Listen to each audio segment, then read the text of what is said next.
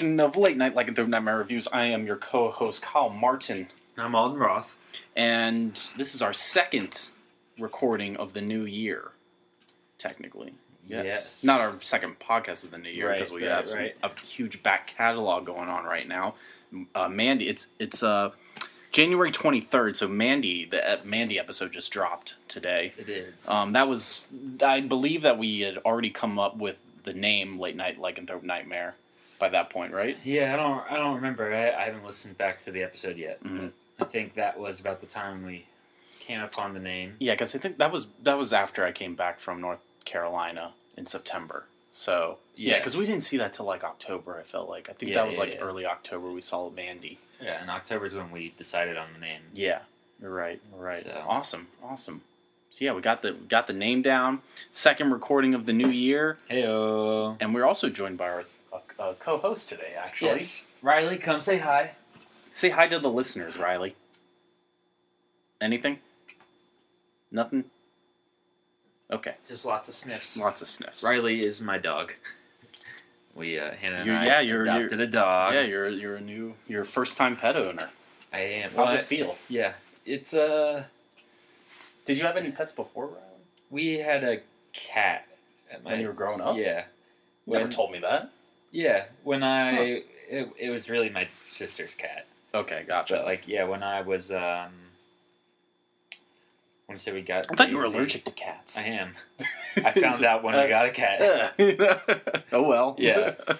Yeah, I think we adopted Daisy when I was like 16 or 17. Okay. So what kind of cat was she? She's colored. Tabby or something. She's still alive, or is she dead? She's alive. Oh, nice. Yeah. Okay, right on. Outdoor or indoor cat? Indoor. Indoor. All right. Yeah. Yeah. She's a very nice cat. Very soft and cuddly. And she's not an asshole like my cats. No. No, definitely not. Yeah. So how's it feel being a first time dog owner though? It's been great. You know, Hannah and I beforehand we talked about it and we were like, I mean, for the longest time Hannah was like, we're not getting a dog for 5 years. Okay. I was like, all right, whatever. I've never owned a dog. I have no real desire to get one. Yeah. And then our friend Dan, he got his dog, and Hannah started like dog sitting for him a couple times each week, and then it got to the point where she was like, I can't do this anymore. It makes me want to get a dog so much. And I was like, all right, well, whatever. Stop dog sitting then. Yeah. And then there was one day when Hannah just, out of the blue, sent me a posting for this cute little husky mix. She was at a High Kill Pound in Ohio, and she was 5 years old, fully grown, like the perfect size for if we were to get a dog, what it would be. And so just very jokingly, I was like, all right, cool, let's get her. Yeah. And he was like, wait, what? Oh, jeez. And I was like, yeah, okay, we can get a dog. Yeah. And I was like, you Hannah, are the one that has put this 5-year embargo on not getting a dog. Yeah. So like, if you want to get a dog, we can figure out a way to get a dog. And so then I looked at the pictures of her pound. The name was Tawny. And we didn't like that name, so we named her Riley. But yeah, I just looked at the pictures, and she looked adorable. And then I looked up, like if I was gonna get a dog outright, I was always like a husky or something would be cool. Yeah, that kind of like German Shepherd, Pit Bull. Something that can endure the cold weather. Yeah. And so, yeah, I looked it up, and they were like, yeah, huskies need a lot of exercise, and so I was like, well, that's a good reason for me to like get out and get into the world. It's a good motivation. Yeah.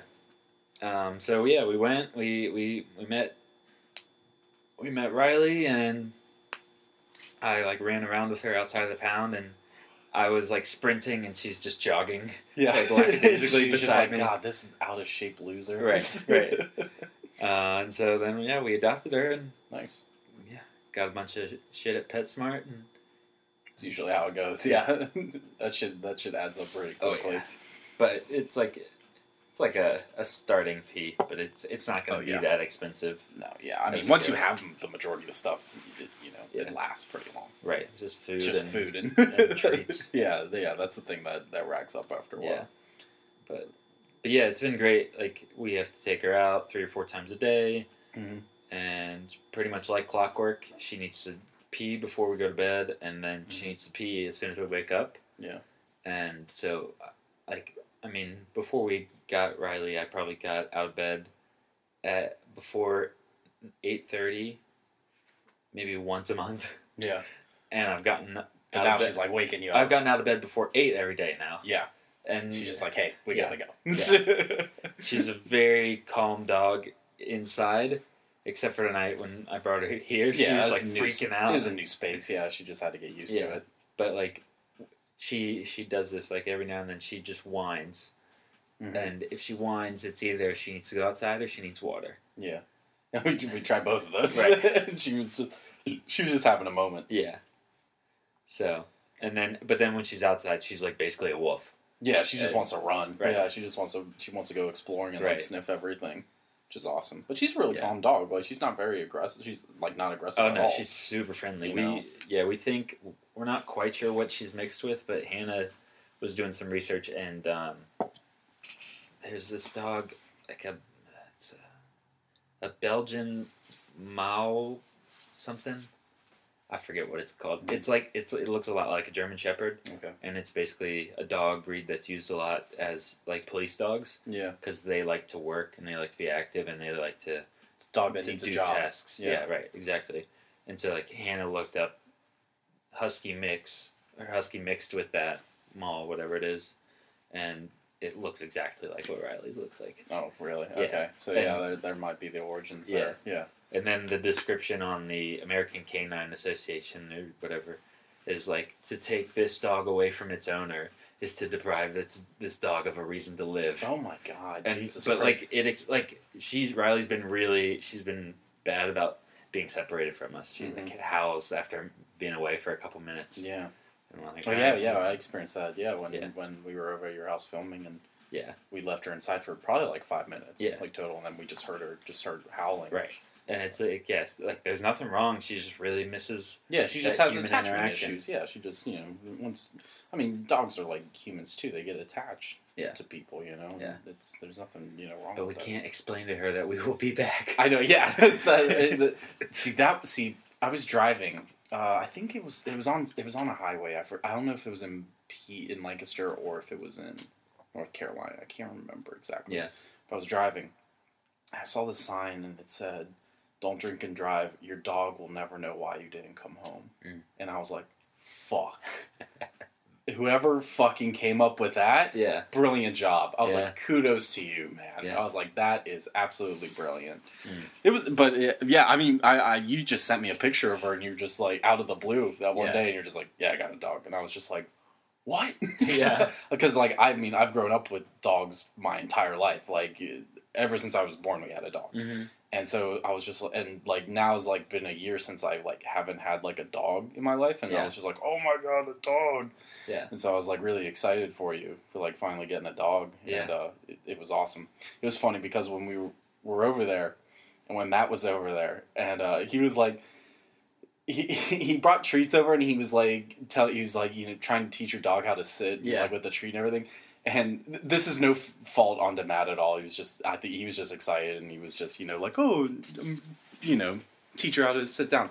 But I was like, if it was my dog and like someone was just like, sit down, do this, I'd be like, give my fucking dog the treat and don't tell her to sit down. I was like, if I want to fucking teach her how to sit, I'll fucking teach her how to sit. Yeah. I was like, not you, all right? But that's no fault on Matt at all. I know he was just like excited, whatever. Yeah. And, he's our boy, whatever. But me personally, I am like so attached to my dog. I'm just like, don't fucking talk to my dog that way. Like, I'm like, if you're gonna give her a treat, just give her a treat. If she's gonna be taught a trick, I'll teach her the fucking trick.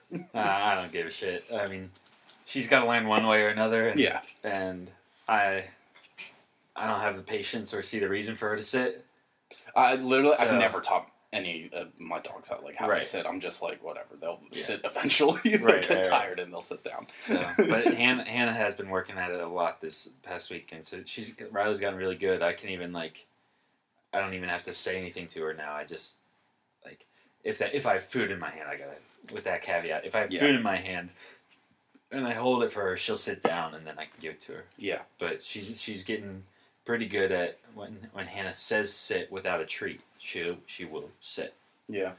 But I'm like, what's the point? When do we actually want her to sit like that? Yeah, I mean, I took my dog to, like, that doggy training school. Yeah. And, like, that PetSmart does. Yeah. And, like, that was nice, but my dog, like, forgot it, like, instantly. Right. It's, like, something you have to keep teaching. Yeah, you gotta do it But, a lot. I mean, like, I don't know. I think I'm just kind of, like, I don't really care if you know how to sit or not, you know? It's just, like, you'll sit when you want to sit, you know? I don't know. It's not, it's like a, I don't know. It's just a personal preference for me. I'm like, I don't care. Yeah. Hannah Some people are like really into it though, and they like really like teaching their dogs how to do tricks and shit like that. And like, I'll power to you. You know, I'm just too fucking lazy to do it. I have a couple friends who they've taught their dogs like they hold their hand out like a pistol, and their dog like is sitting, and then they like. Cock their hand back and make a sound, and their dog like rolls over. That's hilarious. Like that's hilarious. But I'm also like, that just like feels really weirdly morbid to me. A little bit, yeah. Your dog, like, then your dog you're knows teaching about your dog to die. Yeah, it's like in the scene in this movie that we watched today, with all the heads, like all the dogs on them. I was like, what the fuck is this? Like, who's doing this? Yeah. But yeah, that's awesome. That you got a dog and everything, and it's going well. Yeah, it's awesome. And we started picking up filming again of season 2 of Love Hate. Yeah, we did. We shot 2 scenes last week.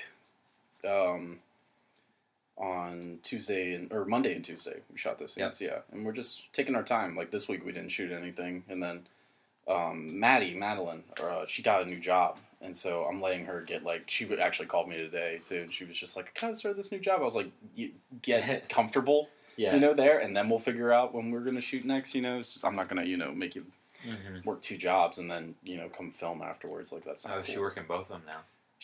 I think she's still working the pizza joint for, like, another week or so, and then she's just going to go work at Permanis. Okay. But yeah, we got this... In the one scene that we shot, we were shooting upside down, and I wanted you to like blur and then go back into focus, and then you were just like, oh, we should do this, and you like detached the lens, and you were like putting it back on the camera. I was like, what the fuck is this? I was like, this is awesome, and like I was so like creatively inspired by it. I didn't want to yell cut, and I just like we just recorded like 5 minutes, and they're kissing, and it's like an upside down overhead shot of them kissing, and we're going out of focus and into focus, and I was waiting because I was just like something like they might move their lips a certain way or move their faces a certain way, so I was like, we just got to keep rolling and just like. Because I was just so like I was like, this is awesome. Like I hadn't felt that way in a long time about a shot. Yeah, I was really, really pumped about it. But for poor Madeline, our actor Connor had just shaved, and her face got like all red afterwards. Yeah, from it. Yeah. So I felt bad, but I was like, we got a lot of awesome money shots in there though. Yeah, no, that was lens whacking, and that's a lot of fun. Because you literally do just detach the lens from the camera, and it gets really wonky. Yeah, it was so cool. It was so cool. I really liked it. How do you feel about it shooting so far? We haven't really shot much. We've shot 3 scenes in total. No, I think it's been going well. The first shot that we were doing, we liked the composition, but we kept running into a shadow problem with the street lamp. Like I feel like we regrouped on that and came up with a better shot almost. Yeah. Oh, definitely, yeah. And then everything is looking really good. Mm-hmm. No, yeah. So, I'm excited. These first 2 are pretty easy. Yeah. So far. They're going to get harder. They get harder. It's definitely going to get harder. Yeah. I mean, 3rd episode is just a single overhead shot. I cut it, because... So Connor was taking his time with delivering the lines, and I didn't want to, like... Because I felt bad, because I was just like, Garner, can you do it faster? And I was like, who the I sound like fucking George Lucas now. I'm like, God damn it. But I was like, I didn't want to make it seem inauthentic. Yeah. So I was just like, just pick it up just a little bit. And it was still over a minute long. And you were like, oh, you can do the carousel thing on Instagram. And I was like, I could, but I also don't want to. Yeah. Because, I don't know, it's just... I don't watch, like, all... Like, I feel like as a viewer, I don't watch, like, all those... Yeah, no, it's hard to get people to do that. Yeah, so I was just like, I think we should just keep it in one. Because that's just, like, the binds that I've set on ourselves for this project. But,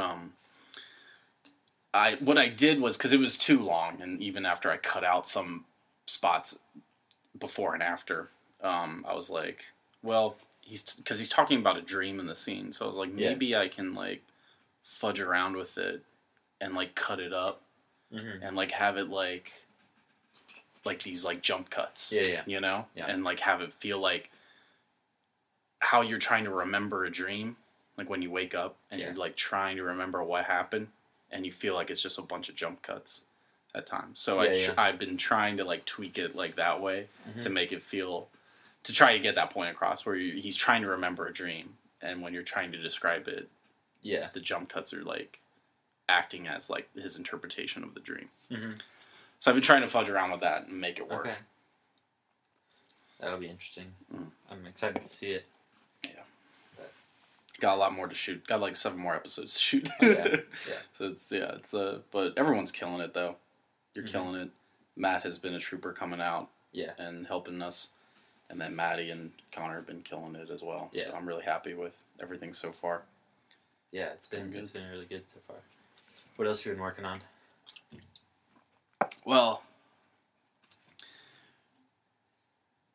we're trying to start doing a lot more of a specific type of freelancing. Yeah. With...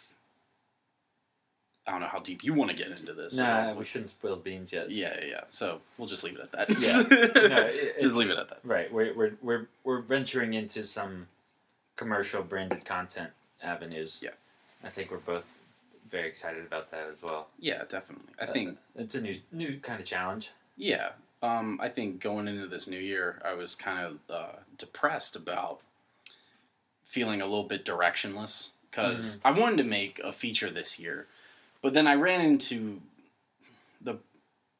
I was asking myself, do I want to make a feature because I feel like this story needs to be told, or am I just trying to make a feature because I feel like I need to make a feature? Yeah. And I ultimately came and concluded to myself that I feel like I'm just trying to make a feature just because I feel like I need to make a feature. Yeah. Not because I believe in this story and it needs to be told. Right. You know? And it really upset me, you know, because it's just a hard truth that that a filmmaker has to tell themselves sometimes. Yeah, you know? That's an important thing to realize. Yeah. Because, like, if you are doing it just to do it, like, it's going to be really hard to motivate everybody else to do it. Yeah, exactly. And also, I just didn't want to make something that on no money again and, like, not pay anybody and just... And then if it wasn't something that I wasn't 100% into, how can I convince everyone else to put 100% into it? You know? So I was just kind of like, maybe I should just put that on the back burner, maybe just focus on writing some scripts for a little bit. And I didn't really know what I wanted to do. And, you know, it was very frustrating for me. And I kind of just dug myself in a hole there for like the first couple weeks of January there. And when... We came across a situation where we're trying to venture into this new avenue that got me really excited. Right. Something that, like, I hadn't really been excited about before. Like, I haven't really given it much thought before about doing this type of thing. But then once I started thinking about it and getting ideas for it, it really excited me, and I kind of got that creative juice back into me. Yeah, I hadn't seen you that excited in a minute.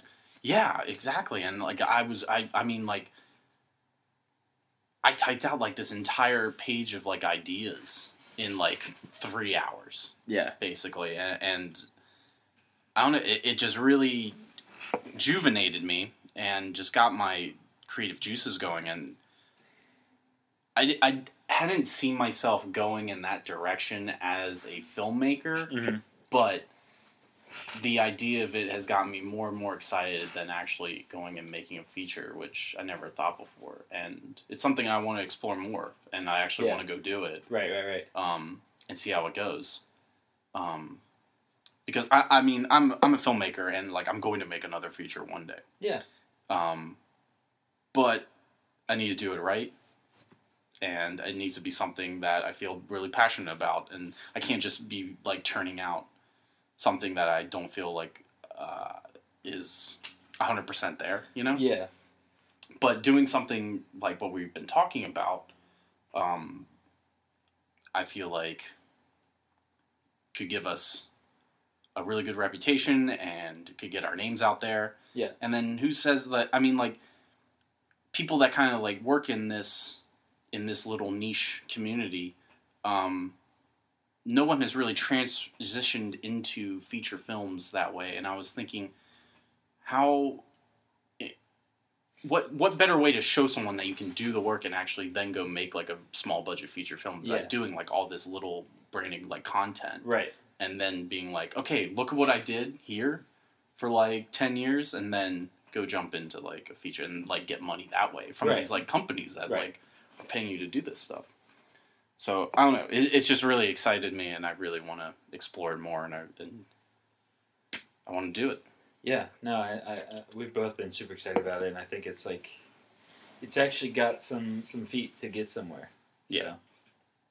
Yeah, I think that's that. I mean, we talk about a lot of ideas on things to do and stuff, and sometimes they're just really good ideas, and they don't really have that much motion behind them, you know?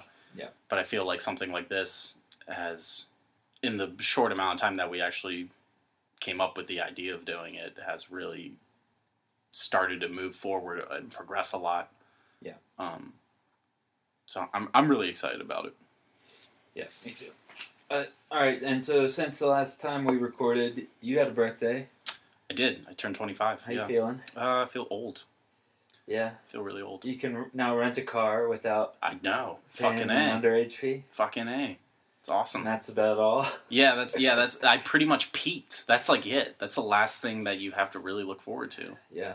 Getting until you go over the hill then. Like 40, right? 50. Yeah. I thought 40's over the hill. 40's over the hill. No, whatever. Yeah, because I remember when I was growing up, when my mom turned 40, our neighbor, who was like, we were all, like all the kids were all friends with each other in this neighborhood. My neighbor's mom put a sign that said over the hill, because we lived on a hill. Yeah. And she stuck the sign over the hill on there, and then when she turned 40, we kept the sign and we put it in our yard. But but yeah, I turned 25, and I didn't really do anything really. I just kind of like hung out, and I went and saw my Aunt Cindy. Thank you very much for sending me a $40 gift card to Cheesecake Factory.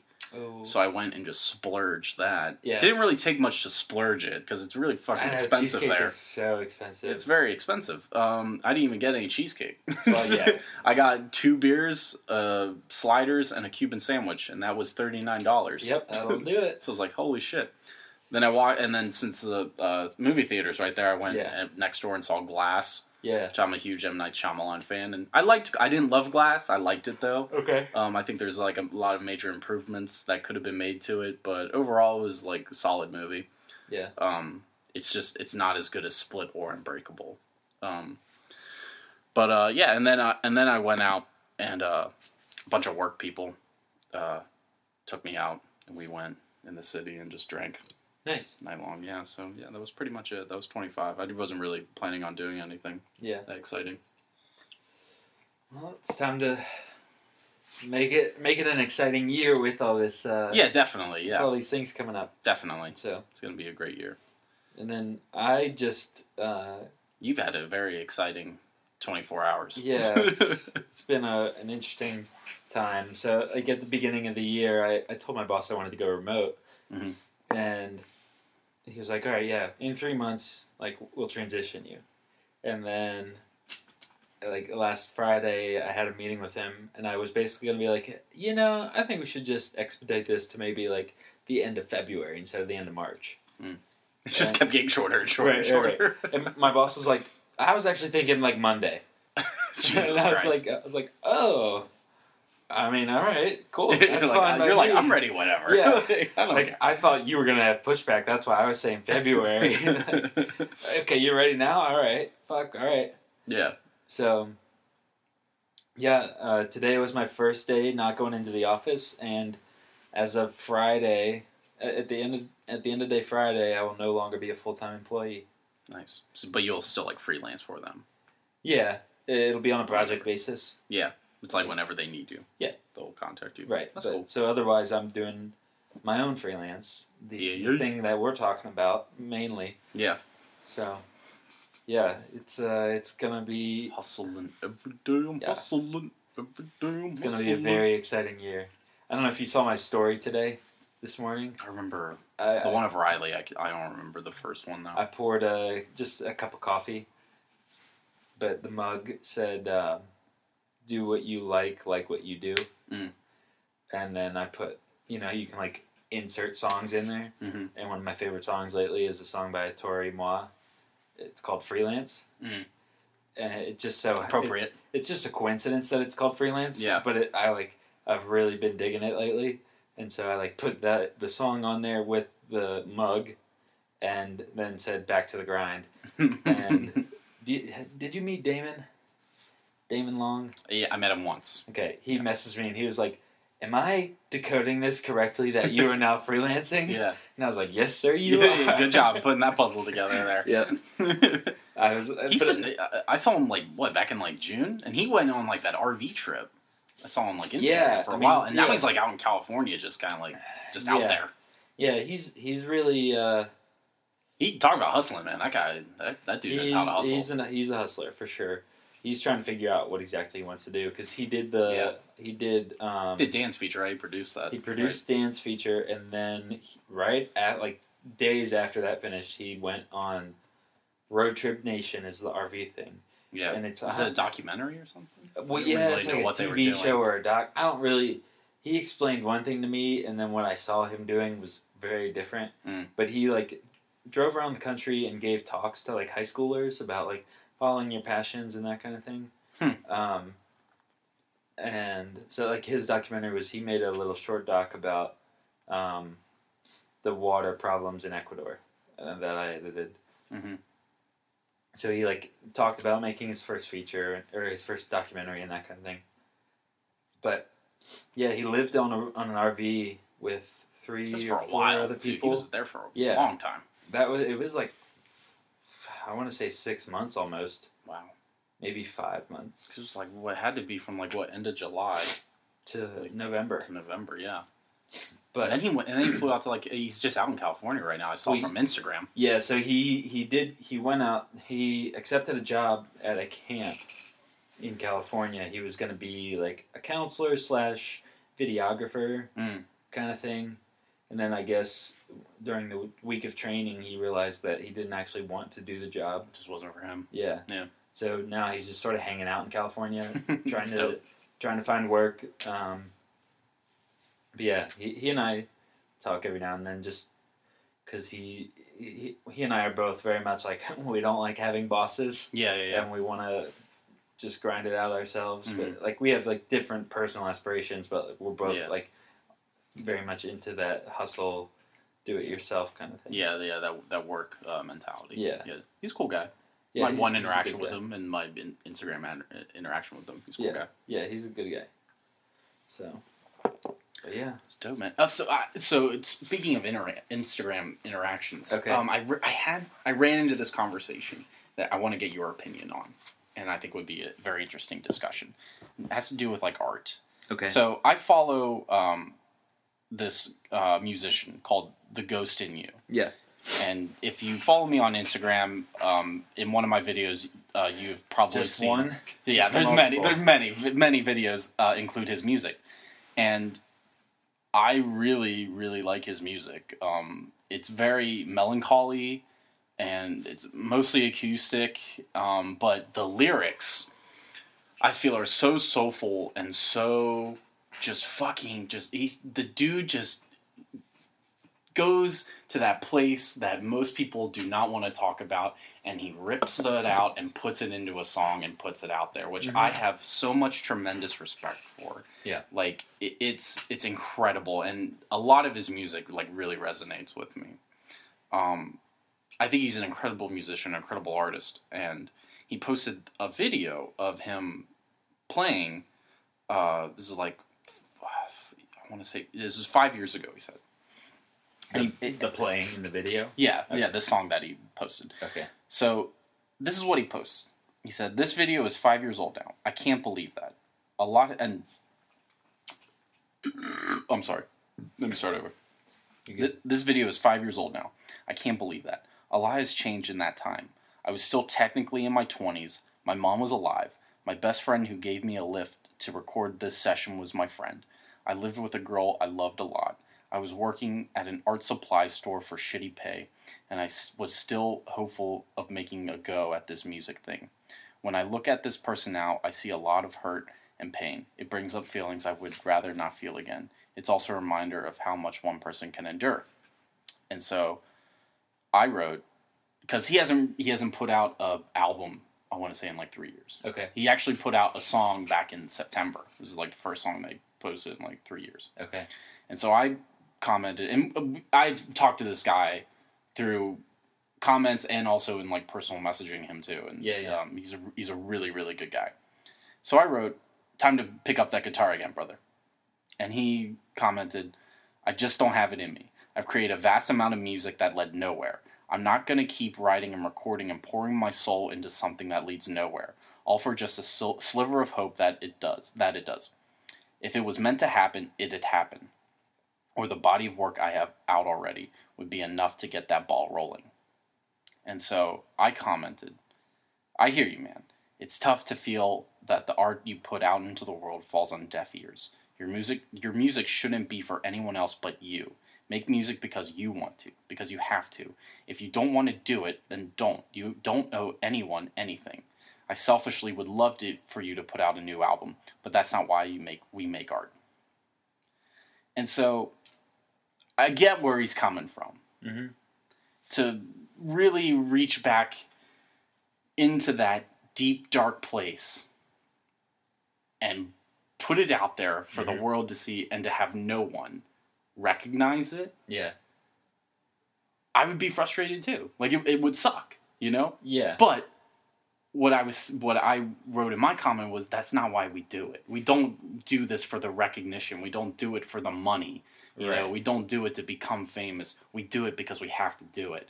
The films that I have made, I've never seen a penny off of them. Yeah. But I do it just because I have to fucking do this or else I go insane. It's my therapy. Right. You know? And this another person wrote, "What if you did it for fun?" And he said, "If it was fun for me, then why would I stop?" And so, like, I get it's not fun for him to do this, you know? So, I mean, it does... He doesn't want to bring up these feelings. Yeah. You know? But, like I said, I selfishly wish that he would keep making music, you know? But if he doesn't want to do it, then he shouldn't do it, you know? If you don't have that urge inside of you to, like, have to create art or create music, to create film, to paint, or whatever it is that you do, to write, doesn't matter. If you could do something else that satisfies you and that gets you through the day and through life, fucking do that. God bless you, you know? Right. Don't do this, but it's just don't make music or make films or do this stuff because you think that it'll lead to something else. Right. You know, you should do this stuff because you have to do it, because there's no other way for you to express yourself. Right. If you wanted to be a famous musician, then there's an algorithm that you can follow. Right. You don't have to make music that tears you apart and brings up bad memories. You could make happy-go-lucky music, or you know, I don't know. I agree with you. It's like, if this is a therapeutic release or an emotional release for you, then, like, you should do it for that reason and not because people say, "Oh, it's so good." Yeah, I mean, but I wax this guy's car whenever I can, you know, because I think because I would love for him to, you know, like put out more music, but it's like at what cost can you ask a person to do that? You know. Yeah, I mean, a friend of mine, Connor, you probably know him as Moirai. Oh yeah, yeah. His music's dope. His music's great, but same thing. He was like, I would always ask him like, "Oh, when are you making more? When are you making more?" And he's like, "I'm just not feeling it right now." I'm like, "All right, man, cool. Like, I'm not gonna make you make music, and just for my pleasure, you know, of it, you know." And now he's working on building 3D rendered robots, and he's gonna make a graphic novel entirely 3D rendered. Jesus Christ! And I'm like, I mean, he's doing good stuff. That's what's funny. That's what's like. It's like Dave too, like the guy that does all my music for my films. Yeah. Dave, he's a graphic designer. Yeah. He just happens to make music right. on the side, you know, whenever he feels like it. I know. I wish I was like talented enough to do multiple things, but I'm like, nah. It's either got to be with a camera or it's got to be the one thing, and I got to go balls deep on it. That's the only thing I'm good at. So no, I wish I could be a musician. Holy shit! I wish I could play like the guitar and sing. I know. Like, I love music so much. Hannah's always like, "Why don't you like play music or something?" And I'm like, What do you think I am? I don't know how to play music. I do not have the talent. I've tried to play guitar. It's just I can't do it. I know. It's just one of those things that you just have to accept. Yeah. I mean, one of my best friends, Joel, he's a musician. I just live vicariously through him. Right. You know, I'm just like, God damn, you're so fucking talented. Yeah. He has never he doesn't know how to read music. Yeah. He just listened to the radio and learned how to play guitar. And I'm like, God damn it, dude, you're so fucking talented. God damn you. Yeah, but that's how I came up through cameras. I didn't know how the camera actually worked. I just pointed at shit and tried to make it look good. Yeah, and you just start out from the bottom and you fail continuously until you do better. Learn a couple things along the way. But exactly. No, I don't know. Like, there's part of me that would enjoy like being able to play a couple songs on a guitar or just like pick around on a guitar. But if I picked up a guitar, I would have no interest in making it something that made me money or brought fame or anything. Which is literally impossible nowadays with music. Well, it's that's literally that's impossible. Another thing about it. But there's just with filmmaking and photography is yes, I love to do it, but it's also I'm trying to make it a job. Yeah, I'm trying to make it a career. Right, that's you're trying to make it go. Right, but with music, I just I would have no interest. It would entirely be for fun. Yeah, my position on it has just always been there's millions of people that are so much better at it than me. Yeah. That I feel like I can the emotions that I feel like I can go find in other songs. You know, it's just there's nothing in me that I have to write this song. Yeah, you know, unlike film where it's just I feel like I can write this and no one's done this before. Right. You know, but yeah, that's Billy. I hope and wish that someday you will make more music. But if you don't, then God bless you. I'll enjoy the music that you already put out there in the world. Yeah, because it's been great. Yeah, you gotta do what makes you happy. Exactly. Exactly. What are you drinking here, Kyle? I was drinking Two Roads Road to Ruin Double IPA. I'm all out. I am all out too. I was drinking the Lagunitas IPA. It's pretty good. Mine was very hoppy. I wasn't expecting that. Mine wasn't, but yours is a double, so that sort of explains it. Plenty of bite on there. Yeah. Two Roads is good. They make a really good New England style IPA that I really like. They're pretty solid. Lagunitas is pretty solid too. That's why I picked it. Oh yeah, Lagunitas. And cheers. Cheers. We're back. Today's movie that we watched, very interesting. It came out last month. There's been a lot of hype around this movie and also a lot of controversy around this movie. Yeah. It's directed by a director who I think is one of the best directors working today. Mm-hmm. Certified master of filmmaking. Yeah. Alfonso Cuarón. The movie that we watched was Netflix's Roma. Mm-hmm. It's a Netflix original, which is kind of insane. Just goes to show how just Netflix is really changing the game here. Yeah. And I kind of really fucking hate that. So back in May, this movie was supposed to play at the Cannes Film Festival. in 2018. Okay. And Cannes said, we will not regard Netflix films as legitimate cinema, and they can't be in competition with all the other films. Stupid. It is fucking ridiculous. Yeah. Because cinema, I feel, can be whatever the fuck you want it to be. You know, right. It doesn't have to play on a big fucking screen to be cinema. I have had more intimate moments watching a movie on my TV by myself than I have ever in a movie theater. And it's not like it premiered on Netflix before it premiered at any of the film festivals. Mm-hmm. Like it premiered at the Venice Film Festival, I believe it was. Got the Golden Lion. Yeah, and it's just... I don't get this criticism of Netflix. I really don't. When a company allows a filmmaker to have total creative reign over their film, like how can you be against that? Well, no, they're the theaters and the film festivals are mad because they're upending the industry.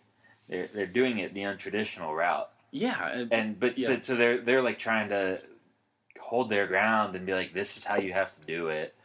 And like, if Cannes says, hey, if you make a Netflix movie, it's not eligible, then they're hoping that makes some directors go, well, fuck, I really wanted to win at Cannes. So first off, cinema isn't a competition. If you make a movie so that you think that you'll go to Cannes and win the Palme d'Or, go fuck yourself. You're not a filmmaker. Well, I don't know. There's a lot of money making to film. Yeah, I know, and those awards make a difference. They do, and I'm not just like, look, I want one of my movies to play at the Cannes Film Festival and at Sundance, and I want to go to Venice, and watch my movie play.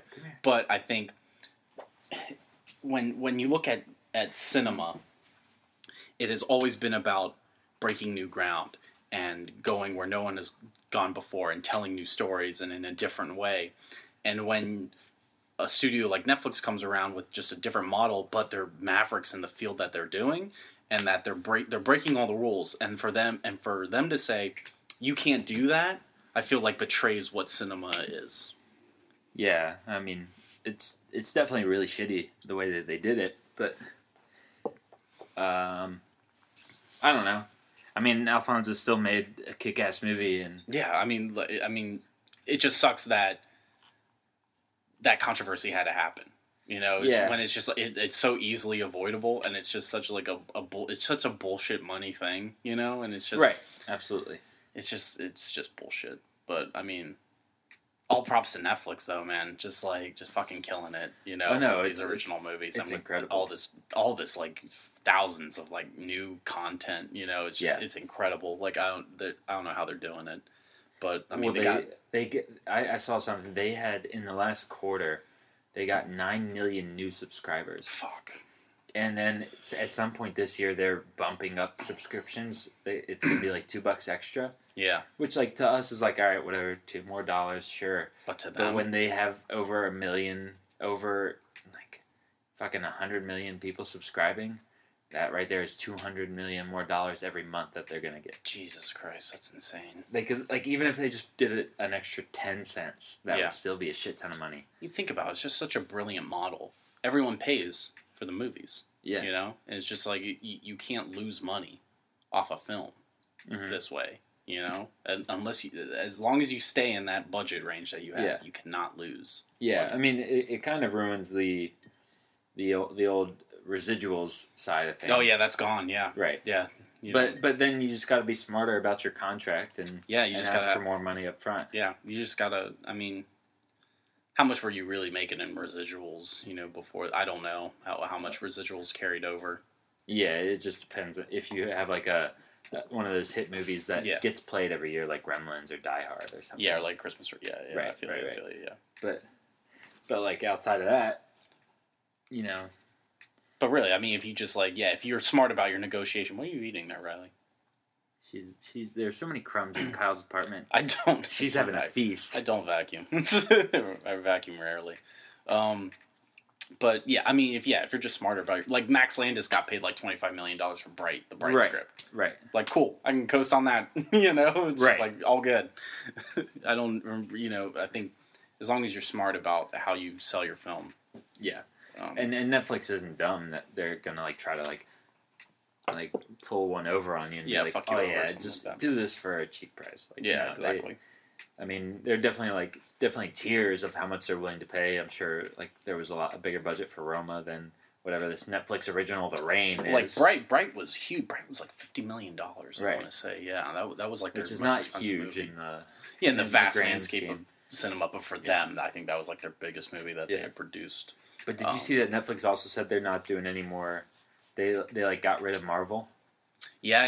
Not doing any Marvel because stuff. Disney's doing their own streaming site this next year. I want to say it comes out in 2020. It's called Disney Plus. Okay, and that'll have Star Wars, Marvel, and then Pixar. That's like that's where all their stuff is going to go. I won't be paying for that. So I probably will pay for it. They got Jon Favreau's Mandalorian is about a bounty hunter, and it stars my boy from Game of Thrones, the fucking the dude that was having sex with his sister and got his head crushed by the mountain.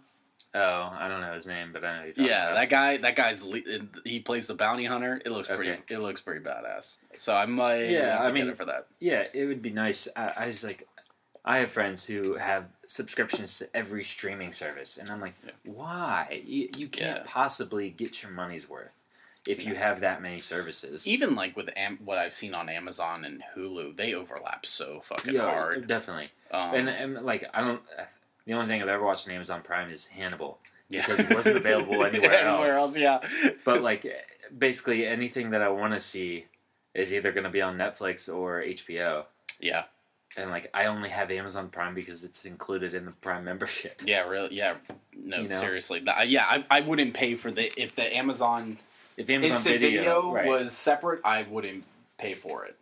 I would just have like the 2-day shipping. Yeah, but I have Netflix and HBO, and I'm set. I'm like, that's fine. That's really all you need, really. I have Hulu because of I got it like a long time ago, and I just never got rid of it. Yeah, but it's only like $5 a month, and so I'm just like, all right, whatever. I get like I can watch like Jimmy Fallon, like if I really want to, or like This Is Us, like I watch that. But I also have cable too because I had to get it for the Wi-Fi, so I'm just like, all right. But Hulu is basically just like cable, you know? Right? Like, and you can actually get live cable.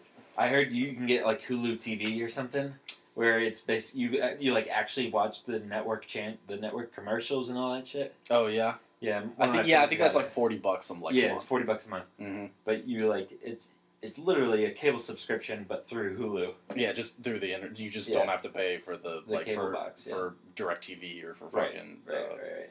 Xfinity. But yeah, I mean, like soon we'll all be working for these streaming conglomerates. See, that's where cinema is heading. Yeah, that's where it is. The interesting thing is, my friend that just got Hulu was pointing out like it's got all the same advertisements and shit, and it's like.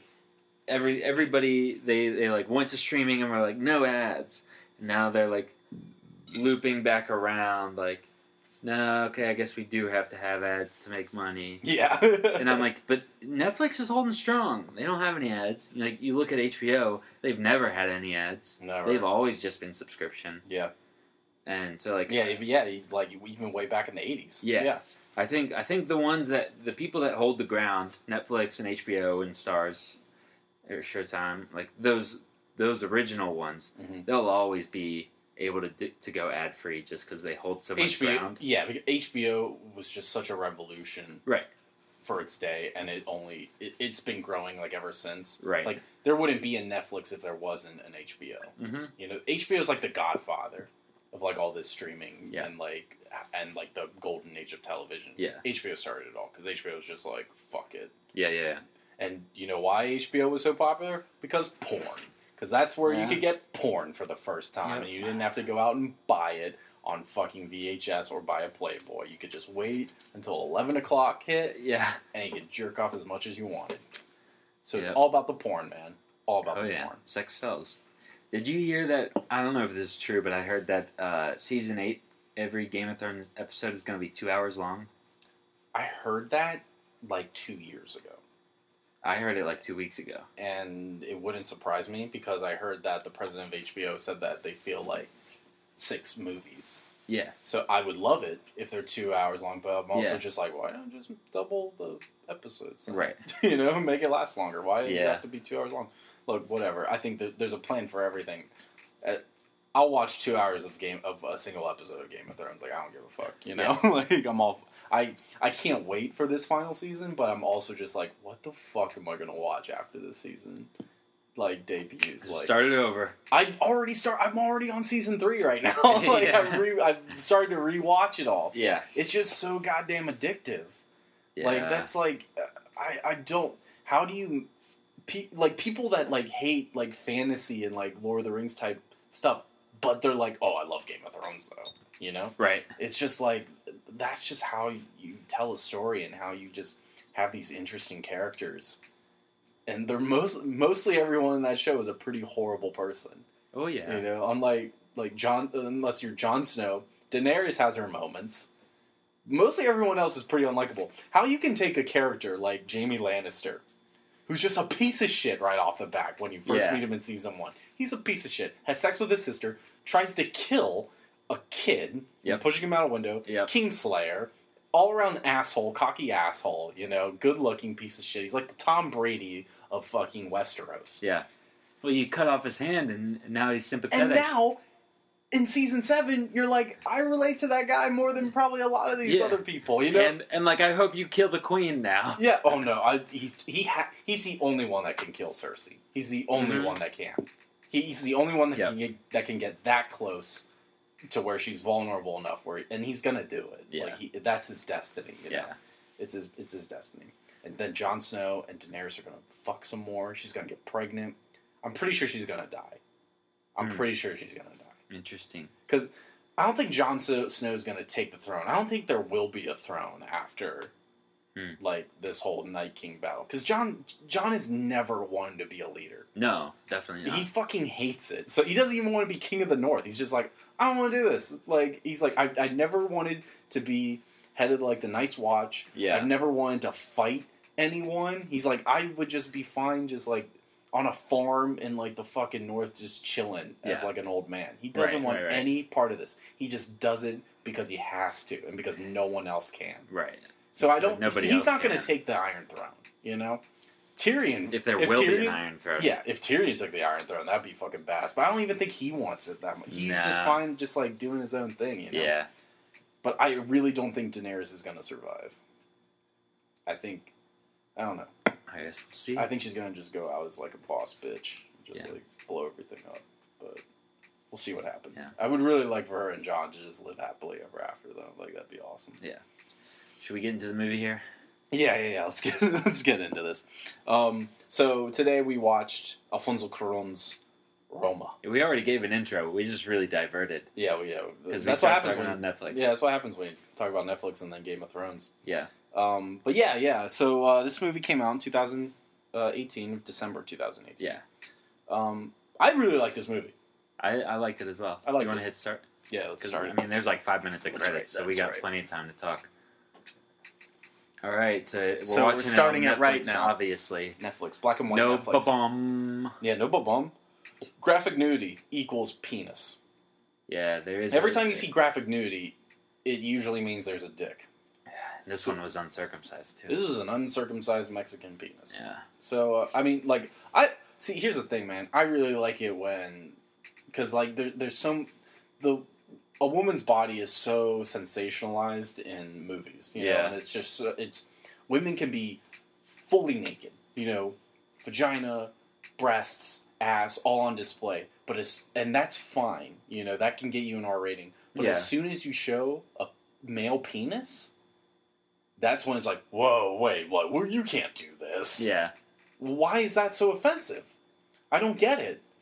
I honestly, like that. I mean, like, my mentality is that if I'm asking a woman to be undressed in a scene, I'm gonna be undressed in that scene too. My dick's gonna be out. If your boobs are out, my dick's gonna be out. Like that, and that's also just how fucking people are in that situation. Right. Are you ever lying next to your girlfriend naked and you're covered up and she's, fully naked. No, you're both naked. You're both on display because you're comfortable around each other. Because that's life. No one. It's just bullshit. I hate it. Yeah. That's why I respect so much for Alfonso for doing that. She's not even showing it. She's not nude at all in this movie. I mean, she's super conservative and like she doesn't really want to do this. Yeah, I just think she really likes this guy. Do you want to mute it? Yeah. Sorry, people. But this is also an amazing opening shot here. This symmetry that's going on here. I really wish there was a turd in this shot, though. I really wish. Like the water had washed one in. Yeah, there's so much dog shit in this driveway garage area. Yeah, it's a little absurd. It's a running how much theme, shit there is in this. But I love this opening shot here with the water and with the tile. I think it's beautiful. Yeah. There's so many shots in this movie that just feel like they could just be photographs. I didn't notice the airplane. The airplanes play a lot of. It's this running. It's a running theme throughout. And there you can see the stairs reflecting there. That's right. This is this is a reverse shot of the final shot here. Yeah. Good job, Alfonso. Yeah, it's like he put effort in. He thought about about it. See, this is you're going places, Alfonso. You're going places. But yeah, there's so many shots in this movie I feel like could just be still photographs. Yeah. Especially with that black and white mentality. It's so beautiful, and you got to give it to Alfonso, man. He wrote this movie, he directed this movie, he was the director of photography of this movie, and he's also the co-editor on this movie. Which, dude, damn, man, yeah, all power to you, bro. Now, what do you think? Why did he choose to make this black and white? I think black and white gives every movie a timeless quality. I think it sets you into the period of the 1970s. It gives it a more classical feeling than if it was shot in color. The color you could have shown off those vibrant Mexico colors. Yeah, I feel like, but I feel the black and white makes it timeless. Mm-hmm. And that would always be my go-to for black and white. Okay. Especially if this movie is shot in a way that feels like, it feels like a memory at times. Yeah. It feels like you're trying to remember what happened. Yeah, there are a lot of wide oneers that just let the scene and the actors play. I feel like 90% of the scenes are just wide shots that just play the scene. Yeah. There's a band that comes through the streets. There's these huge tracking shots going down the street too. Yeah. There's that wide shot of the karate lesson that's going on. This scene right here, I just think it is just so beautiful in such a simplistic way. Something that's really weird that I didn't think of until now, but in this scene right here, she looks so young, and by the end of the movie, it's like she's aged she's 5 or 6 years. She's gone through so much though. Yeah. This could just be a photograph.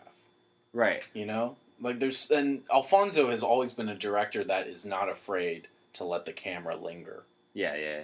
And he lets the scene play out for longer than any other director would let the scene play out for, Yeah. This is just a beautiful shot, and just feel it, I don't know, it sets you into the setting perfectly, Yeah.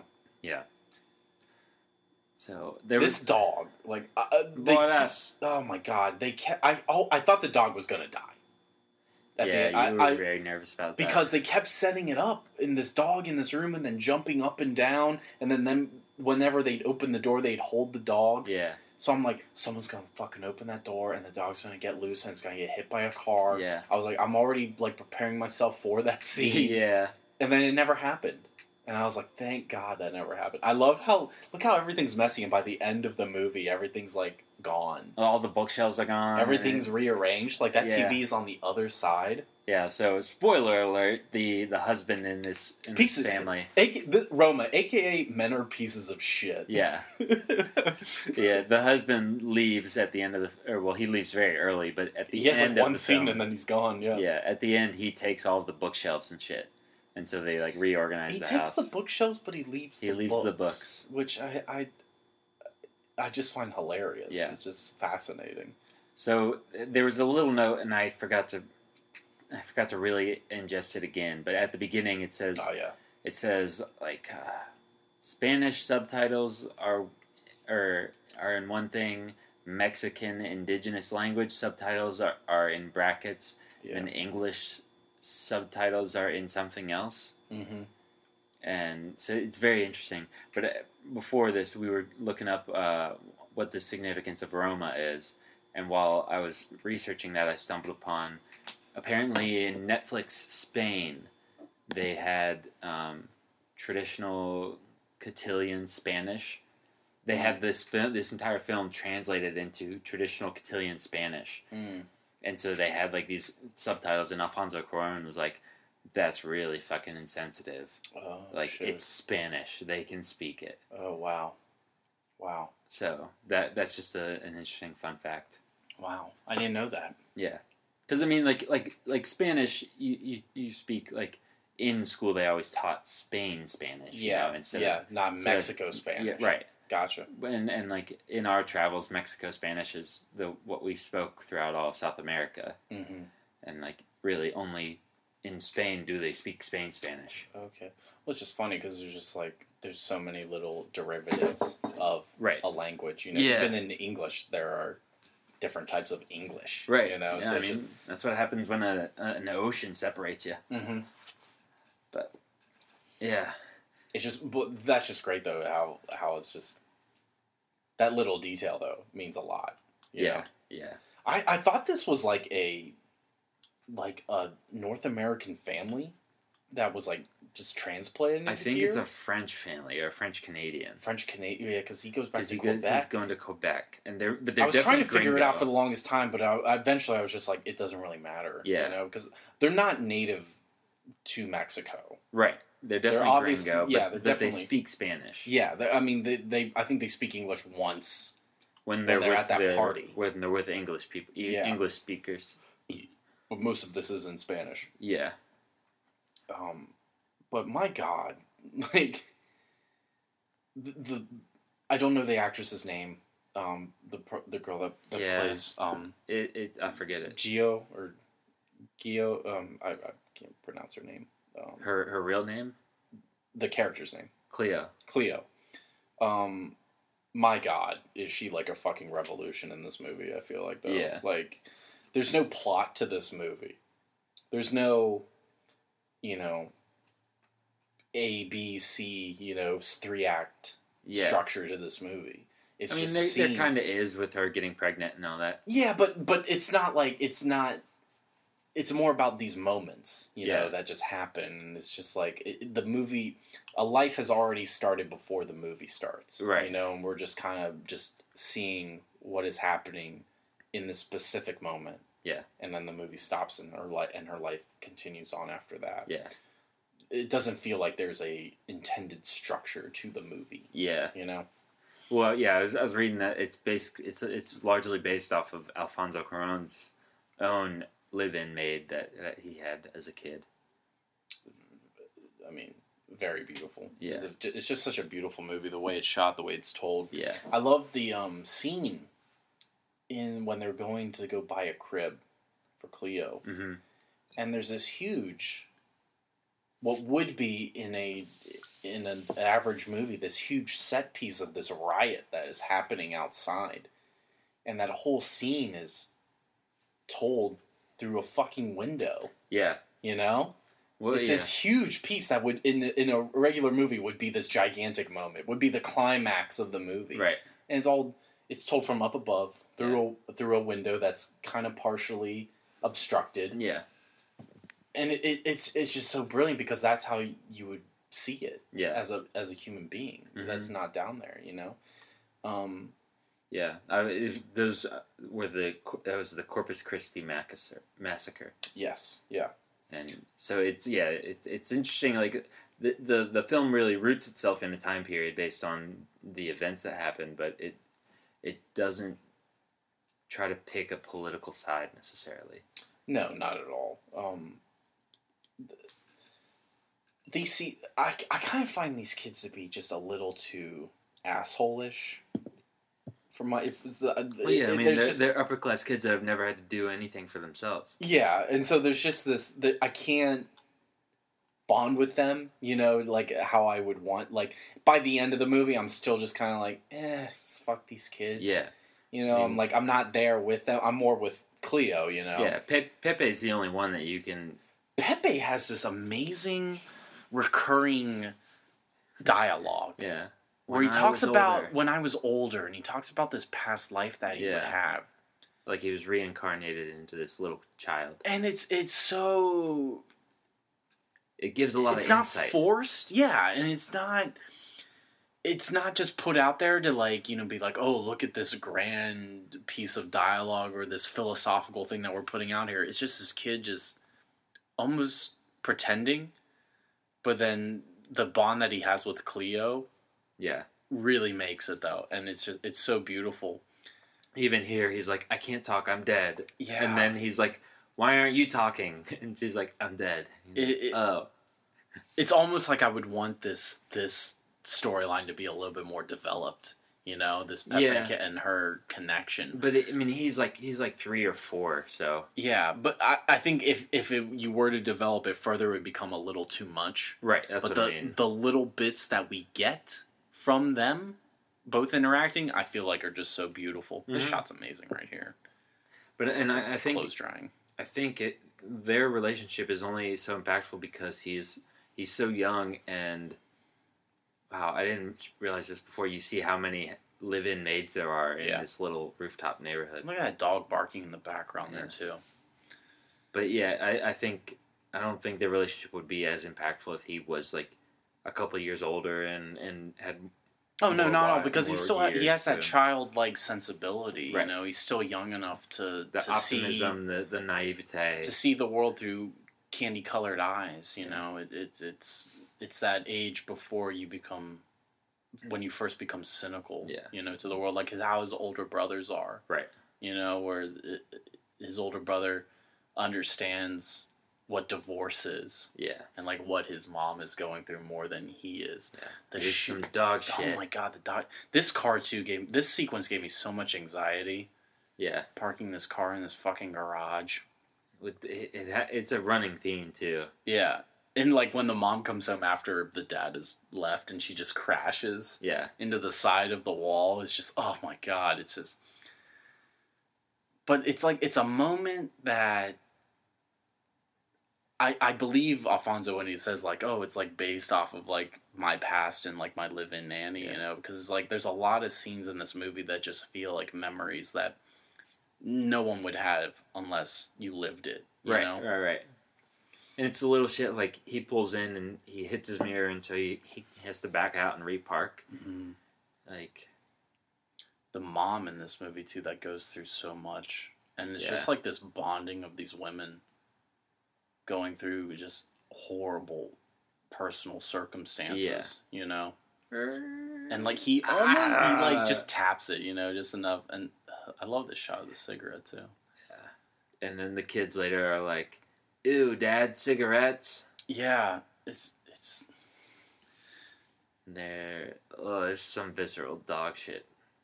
There's so much dog shit in this movie. I can't. I'm a little bothered by the dog shit in the movie. I'm just no dog shit's that much. Well, also why didn't you just fucking pick it up? Also, why aren't you taking the dog out? Take the dog for a fucking walk. It's like a German Shepherd. It needs to go outside. Yeah. But yeah, man. Yeah, I love this movie. It's not my favorite from Alfonso. I still think Y Tu Mamá También is... Yeah, it's hard to beat that. Yeah, that movie is just... That's the most sensual movie I've ever seen. Yeah. It's just that movie just... It's sensual, but it's not sexual. You know? It's a whole other dynamic that he goes for there, that he hits out of the ballpark. Yeah, we need to watch that soon. Oh, definitely. But I feel like the Criterion of that. I have the the Criterion Blu-ray right over there. But I feel like this was Alfonso really going back to those roots. Yeah, definitely. Of Y Tu Mamá También and his Mexico days, making films with like Guillermo and Emmanuel. Yeah. Because Gravity was his last movie before this, right? He had made a film after that. It was Gravity and then this dude. Was it? Yeah, dude. I don't know. He hasn't made a film since Gravity. That doesn't feel right. It doesn't feel right, but it also does feel right because he's a director that takes his time with shit. Because I feel like before Gravity was Children of Men. No. Yeah, dude. We're going to look this up. I'm totally right.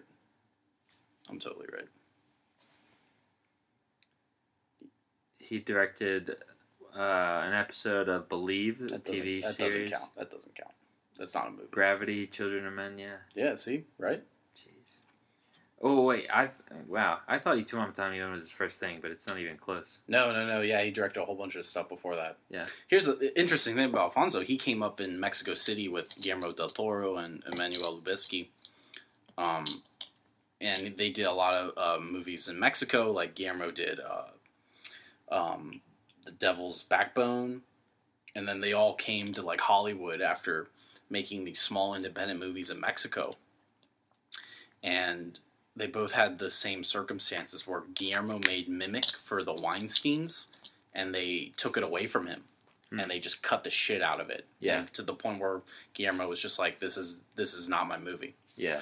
And then Alfonso had made Great Expectations, an adaptation of the book by Charles Dickens. Mm-hmm. It was a modern adaptation because at the time there was like this huge, we gotta make modern adaptations of classical literature because the Baz Luhrmann Romeo and Juliet, which is a pretty brilliant adaptation, by the way. Yeah.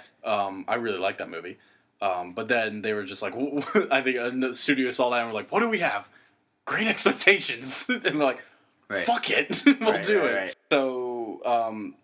So studio hires Alfonso Cuarón to direct Great Expectations, and he gets Ethan Hawke and Gwyneth Paltrow to play the leads. And I saw this movie like back in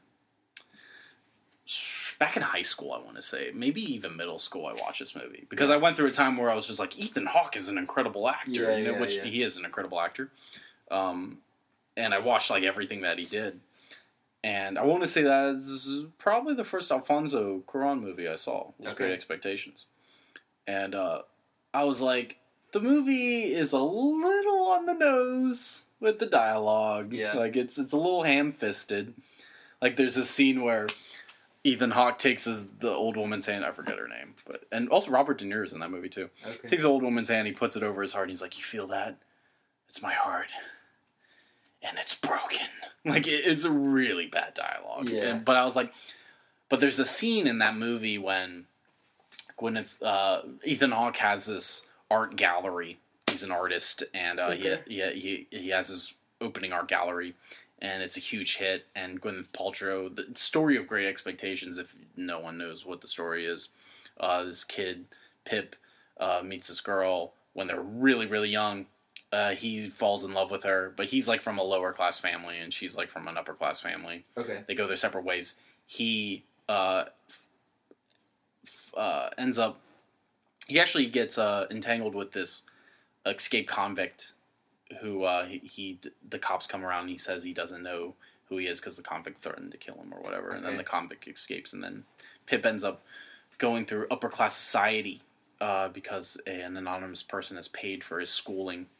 And he becomes like a writer, and he he breaks through in that, upper class. Yeah. And then he meets the girl again, and they have like this tumultuous relationship. And by the end, and then he actually ends up meeting the convict again, who was the one that paid for his schooling, because he thought this old woman, the girl's grandmother, was the one that paid for it, and she's like this horrible person. He thought she paid for it, but she didn't. It was a convict. He actually came into money later in life, and he paid for the kid's schooling because he didn't rat on him. Yeah. But anyway, there's a scene in the movie when Pip has this like art gallery, because instead of a writer, he's an artist in this adaptation. He has this huge art gallery. Gwyneth Paltrow's character comes to the art gallery, and she's with another man. Yeah. It's actually Hank Azaria. And Pip is like heartbroken by it or whatever. And she leaves. She goes to like this restaurant with Hank Azaria. And Ethan Hawke comes out of the art gallery and it's raining. And he ends up running, and it's this tracking shot through the rain, through the streets of New York City. Yeah. And then he runs to the restaurant, and he goes into the restaurant, and he goes up to Gwyneth, and he's like, "Would you like to dance?" And they dance for a little bit, and then they walk out into the rain, and they kiss. And it's actually a really brilliant oneer. It's a brilliant scene, and it's a standout of the movie. But there's a lot of great visual. There's a lot of green in that movie too. He really uses the color green a lot. Okay. It's a very visually nice movie, but unfortunately the dialogue is a little too on the nose. And that movie bombed at the box office. Yeah. And like Alfonso was kind of just like, "Fuck it, I'm gonna go back to Mexico," and that's when he made Y Tu Mama Tambien. Okay. And then after that he got Harry Potter. Yeah. And then he did Children of Men. and then he did Gravity, and now he did Roma. Huh. He's had a very interesting career. Yeah, to say the least. And I think he's like one of those directors that when you just hear that he has like a movie coming out, you kind of sit up and you take notice, you know? Yeah. Well, who made, it was a Netflix film too. It was about the war in an African country. Oh, Beasts of No Nation? Yeah. Yeah, Gary Joji Fukunaga. Oh, okay. Director of True Detective Season 1. Yeah. I was confusing that. That movie wasn't produced by Netflix. He made that movie independently. Oh, did and he actually was the director of photography for that movie as well. Right, because his DP got his arm or something. No, he got violently ill. He got they were all down there in pre-production. I think 2 days away from filming, and he got some kind of sickness down there. Yeah. And so Gary was just like, "All right, I guess I'm doing it myself." Yeah. And he just filmed it himself. Yeah. Because they had no money. But then Netflix bought that movie, and that was their first big Oscar push for a movie, but it didn't end up getting any Oscar nominations. Yeah, that was such a good movie. It's a brilliant movie. Brilliant movie. Cary Fukunaga is one of the most recent directors to actually make an impact on film. I feel he's just he kind of he made this movie called Sin Nombre down in South America. Yeah. He just rode the trains and just filmed people and just completely shot that movie on a whim. Here's the introduction of Asshole, this fucking piece of shit. The worst. Fimbre, I don't know how to pronounce it. Fairman? What a fucking cock-sucking piece of shit. Yeah, just the look on his face, his fucking... He's got fucking nunchucks in the back pocket. Yeah, he's such a, you kind of like this guy to start out with a little bit, because he seems pretty genuine. And then as soon as she mentions that she missed her period, he's just yeah, I'm out of here. And he leaves her in a fucking movie theater. Oh my god, it's so heartbreaking. She's so innocent. Yeah, it's just... He knows that she's innocent, too. This scene is just so wild. Weird. The nude martial arts demonstration. Yeah. It's not I admire it. I admire it. It's not a oneer, but it's a static shot of his staff work. And it ends in this awesome frame where this pole is right in the foreground, and it's shot on this shot on a 24, 25 or something. So the way that it's distorted, it's pretty wild. It's almost like a 3D shot. Yeah, Kyle said it's almost like a 3D shot. He's taking a piss there. It's so good. Just all of these oneers that Alfonso did, they're so perfectly framed, it's kind of insane. there are a bunch of landscapes throughout the film that are just these long tracking shots, and it's how anybody could have gone to that landscape, but they wouldn't have gotten that same image. It's how did he figure out how to do that? Well, Alfonso is no amateur to oneers. You know, he's had brilliant oneers in all of his movies. And you would think, this guy comes from a pretty broken family, pretty rough background. You think this guy, whenever you're told that you have a child on the way, that he would want to, not give his child the life that he had. But no, that's not it. He's an asshole. Yeah. This whole storyline with this baby and everything, it's pretty depressing, but it's pretty real. Oh, yeah. This happens more often than anyone would like to admit, especially here in America, too. Yeah. Woman getting pregnant and then... Yeah, even just the miscarriage bit. Oh, gosh. It's like, that happens way more than anybody talks about. Exactly. It's interesting when I think about... back in 2012, my sister told me that she was pregnant with her child, with my niece. And when I first heard about it, I was kind of just like... I put myself in that kind of position, I'm like, how would I react? Yeah. And for the longest time, I was like, I couldn't do it. I couldn't go through with bringing a child into this world. Yeah. And like, I don't have it in me to be a dad. Right. Like I couldn't bring myself up to that responsibility. And then after my niece was born, and then the subsequent years when I would play with my niece and babysit her and, really bonded with my niece. Yeah. For those about 5 years there, I couldn't imagine her not being in the world. Yeah. And then to think that I thought that it was a mistake, this was a mistake that my sister got pregnant. But then after that time spending with my niece and really, changing diapers and being there for her, it was like there's no other way that this timeline could have existed without her, you know, and it upset me thinking back about it, how I felt. But that's just how you grow and develop as a human being, because when later on in the movie, when Cleo says, I didn't want her to be born, I felt that. Yeah. Felt that a lot, Yeah, it's like, it's really visceral and just, nothing about this film feels forced or unreal. It's all like, you can imagine it all happening to anybody. I like how she does say that when she says that, I didn't want her to be born. It's not this giant soliloquy. It's not this huge speech that's kind of just put out there. It's just a little thing, because that's how life is. We don't really have these giant, emotional speeches. Yeah. Usually it's just a sentence, and then that's it. You know, that's all it takes sometimes. Sometimes it's just put it out there and just to alleviate it from your chest. You don't need to, go full detail into it. Yeah. Which is an interesting thing when I was directing, when we were filming on last Tuesday. It was a simple overhead shot of Connor and Maddie, and Connor's just talking about this dream that he had.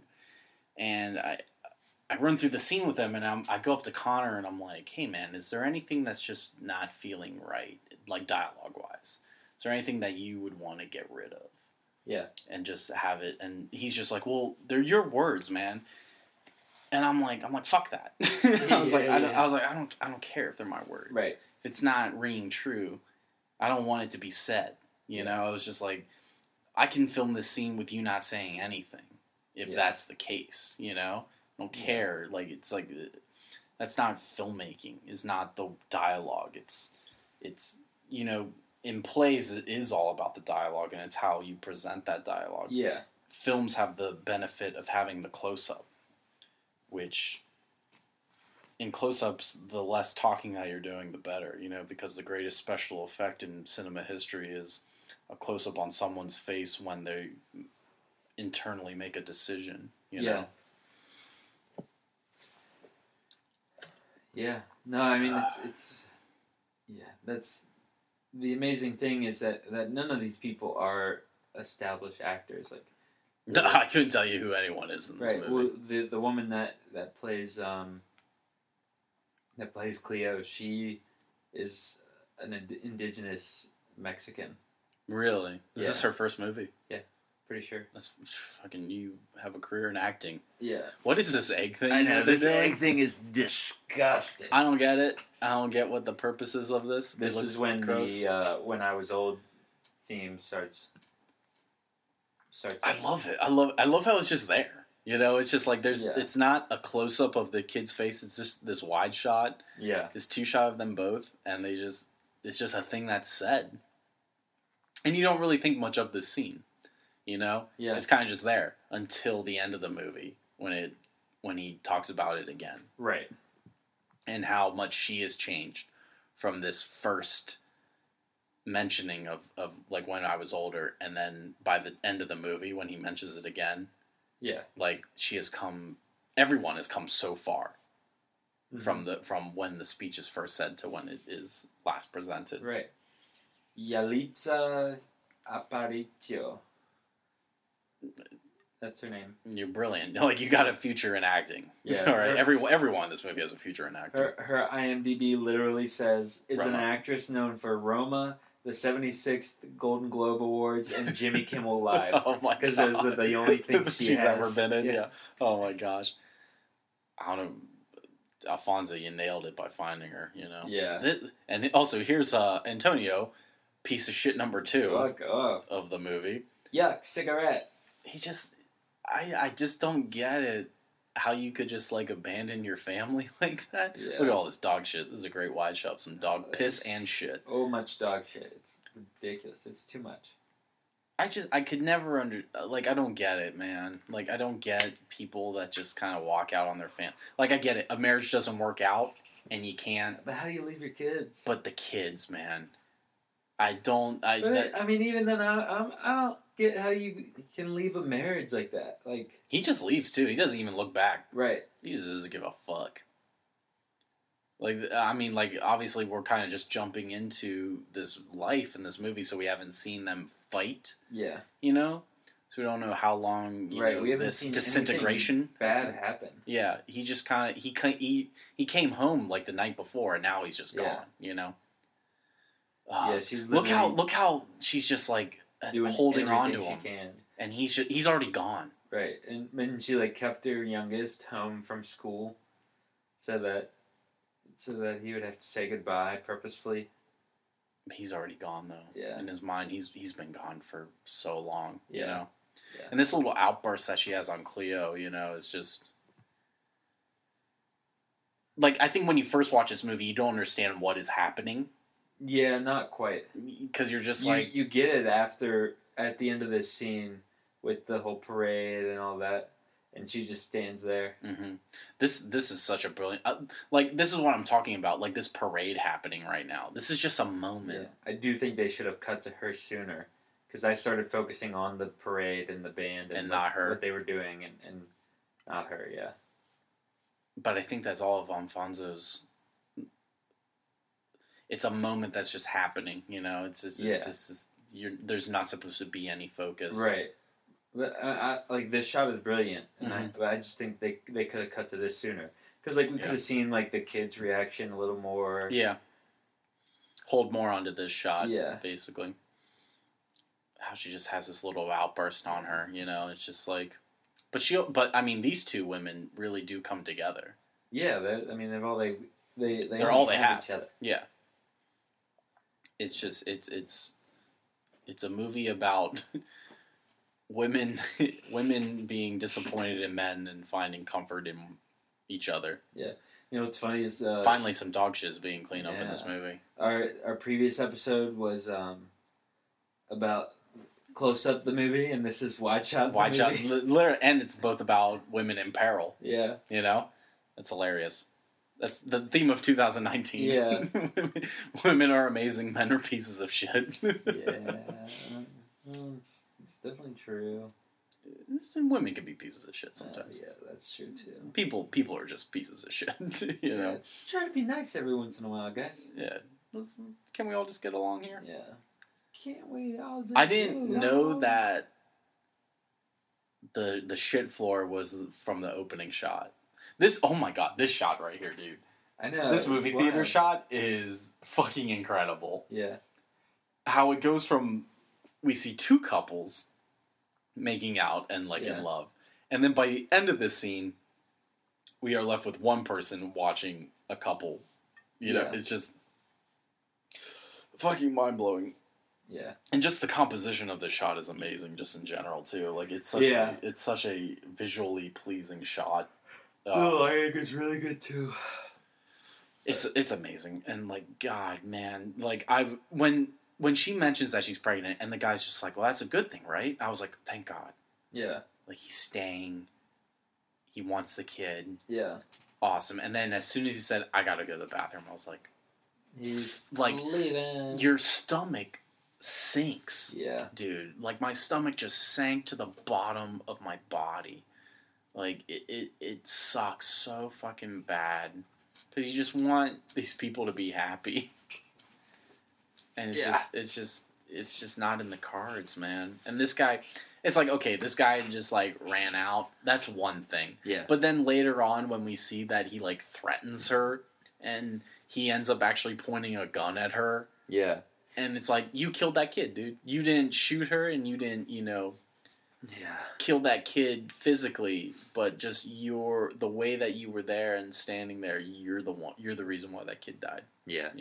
It's just, God, it fucking sucks. And it's just so sad. And that whole scene in the hospital, too, is so gut-wrenching. Brutal. That fucking kid is just limp. It's the wide shot of her delivering the birth, and then you just seeing the kid being thrown on a table and being given CPR. Yeah. And the way they just come over and they're like, we tried all we did. And I'm like, I saw you. I just watched you. You gave him 4 attempts of CPR. That's all. See, this is the reason I couldn't be a doctor. First off, I'm not smart enough. But second off, I would be there just being like, keep going. It's not over. I'd be the one that you'd have to pull me off of somebody. Well, and then they're like, do you want to see your kid? And then he gives her 5 seconds. And he's like, okay, we got to do it. But that's the brutal reality of that situation, dude. Well, too, it was all heightened, too, because of the massacre. And they were so, they just had to, make everything go faster so that they could treat more people. Oh, my God. It's just such a brutal scene. And, I know, have friends that have had miscarriages. Yeah. And I can't, I wouldn't be able to do it. I mean, could you imagine, being pregnant for 9 months? Super excited to have a child. I can't put myself in the situation of me just seeing a person that I love giving birth and that birth being stillborn. Yeah. I would break down and just start crying. I couldn't imagine delivering the child. Right. You still have to go through labor. I could not imagine. It's literally probably the worst thing that anyone could ever go through.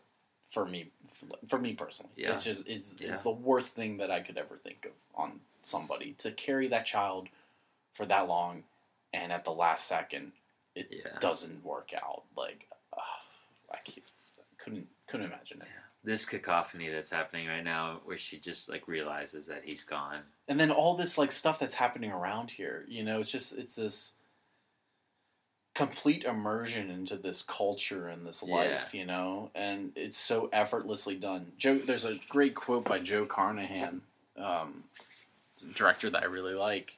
He says, "Don't block a scene, comment on it."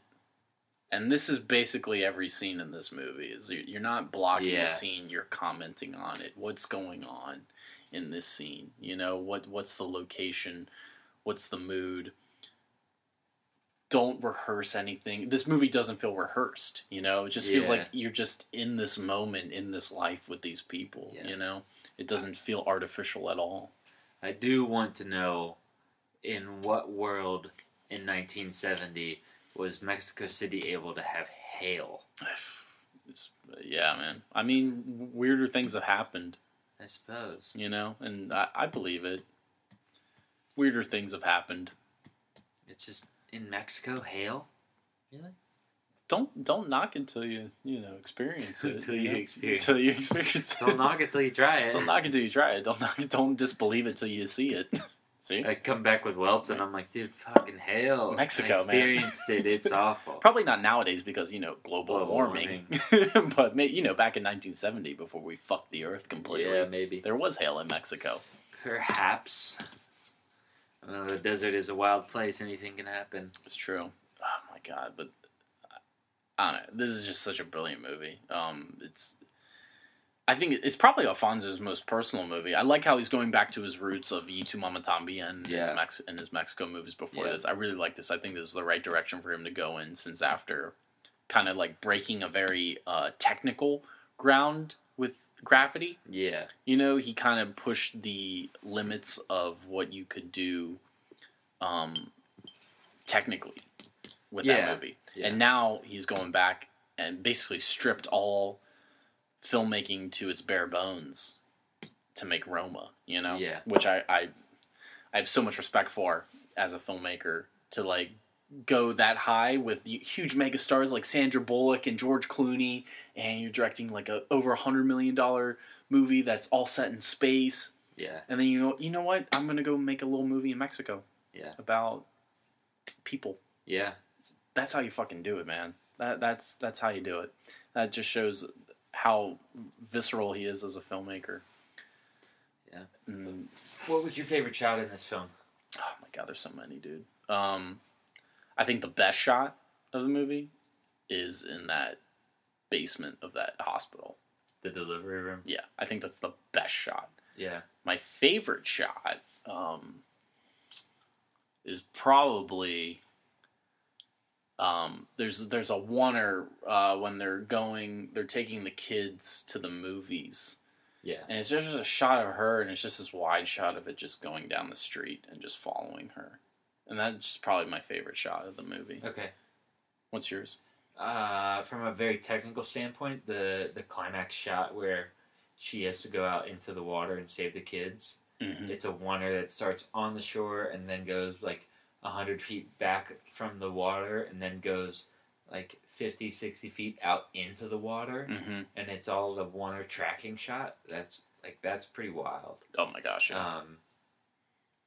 But then also the shot when they go to the hacienda and for New Year's and the forest is burning. Oh yeah. It's a wide when everybody comes out and they're trying to put out the fire. Yeah. That's a wide shot or a long take, and it goes from like them trying to build the chain to the guy coming out in his Krampus outfit. Oh yeah, and he's like and then he comes out and like comes very crisply into the foreground and sings. Yeah. I think that shot is really wild. That's such a weird scene, too. Yeah. It just comes out of fucking nowhere, too. There's another really good one at that hacienda when it starts on that really big puddle when Pepe walks in with, like, an astronaut costume on. Yeah. That, like, goes all the way out into the meadow where they're having a picnic and shooting the guns, and that's a giant oneer, too. See, that's what's great about Alfonso, where he can do oneers, and you don't realize it's a oneer. Yeah. Until like after it happens, you're like, right. Holy shit, that was a oneer, Right. He just has that but that's the power of storytelling that he has though, is that he makes you forget, that you're watching a movie. Yeah. But then also the shot in the furniture store when it just rotates and you just see the fucking riot happening and then it rotates back into the store like that one's really powerful too because it shows the person come in and then you see a gun get pointed at Cleo and you're like, all right, it's just a gun or whatever, and then it slowly pans over and it's Fairman or however it reveals that it's Fairman pointing the gun at Cleo. We both like audibly went, oh fuck. Dude, I just wanted someone to kill him. I was just like, please, someone just shoot him in the fucking face. Yeah. I was like, please let him die. But that's not real life, No. In real life, those guys just get away with it. Yeah. They live till they're like 90 years old. Yeah. Even this composition really right here is really, really spectacular. When Cleo tells the mom that she's pregnant. She's pregnant.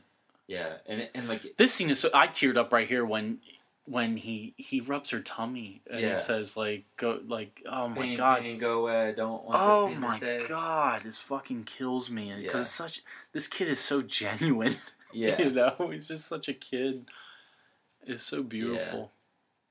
No, it is really good. And something that's interesting is that like had this been a Steve McQueen movie, we would have started out in this wide and ended in a very, very close 2-shot. Mm-hmm.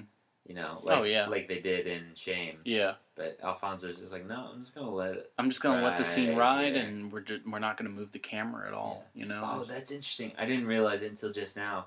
She put her rings on the other finger. Yeah. And then she puts it in the dresser drawer. Yeah. I don't get this scene right here. I know. No, dude, it's because I think it's Antonio really loves his cars. Yeah. They made that pretty clear with the way he pulled in. And she's just like, fuck this car. Like, yeah, fuck this guy. I'm just gonna fuck this car to hell. And then she finally gets rid of it at the end. And that's the best thing about at the end is she gets a brand new, better car. Yeah. And that actually fits into the fucking driveway. Right. But she gets it because he's gone now. Yeah. And it's just great, just like rebirth that they all can have. Yeah. You know, it's like they can all restart their lives. Right. And try to do everything better than what they did before. I think it's a beautiful movie. It's a very personal movie, which I love dearly. Yeah. All around, I think it's a solid 9 out of 10. Yeah. Solid 9 out of 10. It's really good. But I don't know how much more we can say because it's a very slow movie and you just gotta watch it to appreciate it. Yeah, it's a movie that you just get immersed into. Yeah. And look, I don't know if this is another movie where I'm just like, you know what, I'm gonna put on Roma, and watch it. Yeah, no. Because it does take a lot out of you, you know? It's also hard because you have to read it. Yeah. So I've trained my eyes to watch the picture and read. No, I'm not saying that, but it's like it's not a movie that you can like multitask in. No, you can't like listen and be like, oh yeah, I love this part. Yeah, you can't be like making food and watching Roma. Right. Exactly. No, I hate when people are just like, oh, I don't watch foreign films because I have to read. That's you literally train your eyes to read and then watch the frame at the same time. Yeah. Like maybe when you first start watching, like it's weird at first, but it doesn't take that long to train your eyes. Yeah. This scene where she just feels so shameful, even just saying that she's sexually active, is so she doesn't even say it. The doc is just like, all right, yes, you are. And then you find out like that's the only guy that she's like ever had sex with too, and it's just like, what a fucking piece of shit this fucking guy is. He's just a piece of shit. Yep. But yeah, Roma, definitely check it out. It's on Netflix. Everyone has Netflix, right. So if you don't have Netflix, just call me. I'll give you my Netflix password so you can see this movie. Do it. Yeah, check it out. Netflix is killing it. Alfonso's always been killing it. Yeah. I can't wait to see what the future holds. Oh, before we go, did you watch the trailer for Beach Bum that came out today? Yes, I did. That looks incredible. Awesome. I love Matthew McConaughey. I know. Matthew McConaughey, who would have thought, would have this complete career resurgence in the last, 5 years. McConaissance. Yeah, it's just insane. Like, I love Matthew McConaughey before the McConaissance, because I was like, you know what? Dude knows what, pays the bills, and he's good at the romantic comedy role and playing, that type. Whatever, all power to him. Well, even Mud was sort of before this. Mud was the starting point. Yeah. Mud was just like, whoa, what's McConaughey doing here? That was weird. But then, whatever. And then he does, True Detective. True Detective, and then he does Dallas Buyers Club and Interstellar and Wolf of Wall Street, and it's like, holy shit, dude! In 2 years, you completely transformed your career into a respectable. Very well thought of actor, it's insane. Right. But when you think about it, when you go back to Dazed and Confused, it was always there. Yeah, it was always there. Oh yeah. I always liked him, but then but him really making that conscious decision to to really rebrand himself and to completely do different roles, I thought took so much balls. Yeah. Because he could have just did the same thing. Yeah. And like I love How to Lose a Guy in 10 Days. I love that shit. I love Ghosts of Girlfriends Past. Yeah. I love watching that shit. But then for him to go do True Detective and Dallas Buyers Club and like Wolf of Wall Street and Interstellar, and it's just like, and Mud I think is an American classic too. Yeah, that's one of my favorites. I really love Mud. It's a very underrated movie. But it's like, damn, dude, like you went from being just like a, you know, people liked you, but it's just like, yeah, that's just Matthew McConaughey, to being like, Matthew McConaughey is a serious actor, and like you can learn a lot from his performances. You know, it's just like that scene in Interstellar when he comes back from like the first planet and he watches all the video from his kids, and the reaction, the muscle reaction, from his face. I remember our friend Kenny really pointing that out after we watched, and him just being like, that's how a father would react. Right. You know, and just being, that is so genuine and so true. That scene makes me cry every time I see it. It feels just so real. Yeah. You know, you're right there with him, just doing it, you know? Completely amazing. And like True Detective, and also if you're not watching True Detective Season 3, has been killing it. I know, I gotta catch up. It has, Mahershala Ali is fucking killing it in this role. It's back. It still is multiple directors. I thought it was one director. It was supposed to be one director. It was supposed to be one director. Jeremy Saulnier, I believe is how you pronounce his name. He directed this movie he directed 2 movies I really like: Blue Ruin and The Green Room. And he was supposed to direct all the episodes, but then he had a falling out with Nick Pizzolatto, our boy. He's hard to work with, motherfucker. He had a falling out with him, and then he only directed the first 2 episodes, and then all the rest of the episodes are directed by different directors. I saw something funny on Twitter the other day, that it was like, it's going to be hilarious to see all these people that now that the Green Book got a bunch of nominations, they're going to accidentally rent the Green Room instead of the Green Book. Oh my god, no. The Green Room is so fucking good, though. Like, everyone should go watch a Green Room because it's so fucking good. But can't you just see, like, your average Green. Like, middle... Right, the Green movie. It's that Green something. Green Room, yeah. Oh, it's about Nazis. Yeah. It's about punk Nazis, like, fucking killing kids. Right. But yeah, True Detective Season 3 I mean, like, I watched the first 2 episodes, and those were amazing. And I was like, all right, episode 3, different director. And I was like, it's good. It's still good. It's solid. Nick Pizzolatto. That's a type of show that you can't do every year. Right. You just need to give it time. You need to develop the story. You need to rewrite it until it's solid. Yeah. It's a specific kind of story, because it should be a detective story that's told through multiple timelines. Yeah. That's the core of what True Detective should be. Yeah. And that's what the fault of Season 2 was just trying to tell a detective story. And it's like, we already got so much of that. Yeah. You know, we don't need that. We need this specific... that's what made True Detective Season 1 so good. Yeah. You know, was this very unique telling of this detective story. Right. And then also you had Joji Fukunaga, who's the modern master, you know? Yeah. But I believe that Nick Pizzolatto is also a really good writer. Yeah.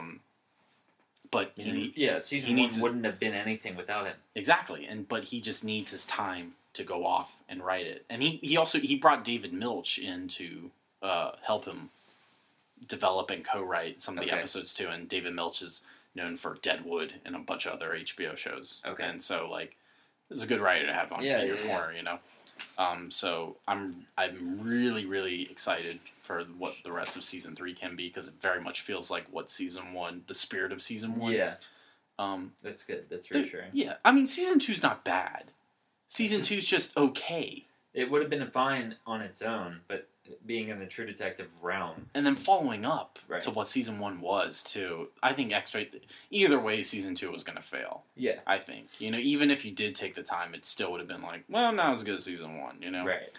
But the fact that they kind of rushed it and just kind of told this very bland story. Yeah. You know, it's a very vanilla story. I like the acting in it overall. I think Colin Farrell kills it, and Rachel McAdams, and Taylor Kitsch, who I'd never really liked before that. I thought he was the standout of that. Yeah. His character was the most interesting, and then he dies at the end, at 2 episodes before the series ended. Yeah, I liked Vince Vaughn in that season too. Definitely. And I think the last 2 episodes are really good. The last 3, I'd say. It's the 3rd one where they're in that mansion. Yeah. Yeah. I thought that movie was okay, but then I was just like, Eyes Wide Shut already did this. Huh. Through that whole mansion sequence, I was like, yeah, this is already done before. I just really like that scene when Colin Farrell realizes he's fucked. Yeah.